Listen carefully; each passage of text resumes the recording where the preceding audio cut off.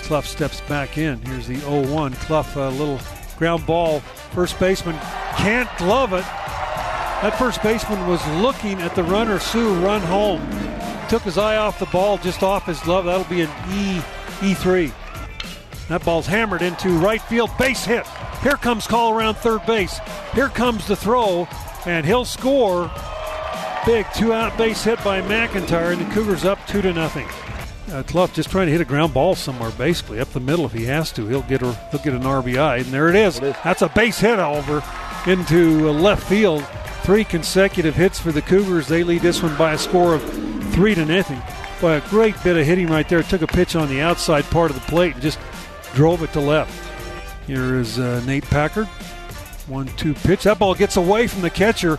Brock Hale's going to score. And Clough will move to second base. And here's the pitch. Ball hit pretty well. Deep right center field.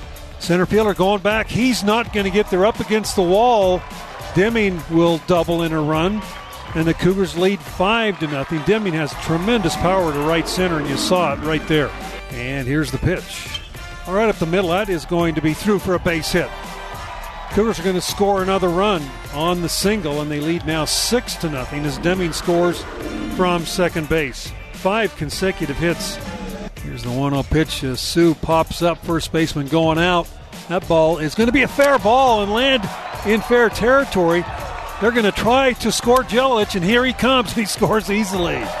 Jelilich got a little flavor of his speed as he scored easily from first base. Cougars lead 8-0. That ball's hammered to right. That's another base hit.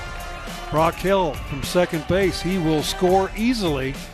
And the Cougars lead 9-0. And McNew's great start. Hasn't played for about a week and a half. He still has 14 RBIs. And there's a little looper base hit by McNew, and there's another RBI. Cougars lead this one by a score of 10-0 as Clough scores.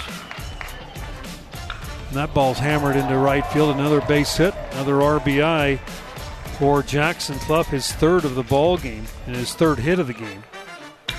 His ball hit hard. Clough's got it on to second for 1. The return to first in time for the double play. And that will do it as the Cougars win this one by a score of 11-1 and sweep the Portland Pilots. With the win, the Cougars go to 17-5 on the year. Portland drops to 15-9. More importantly, the Cougars now 4-2 in the West Coast Conference.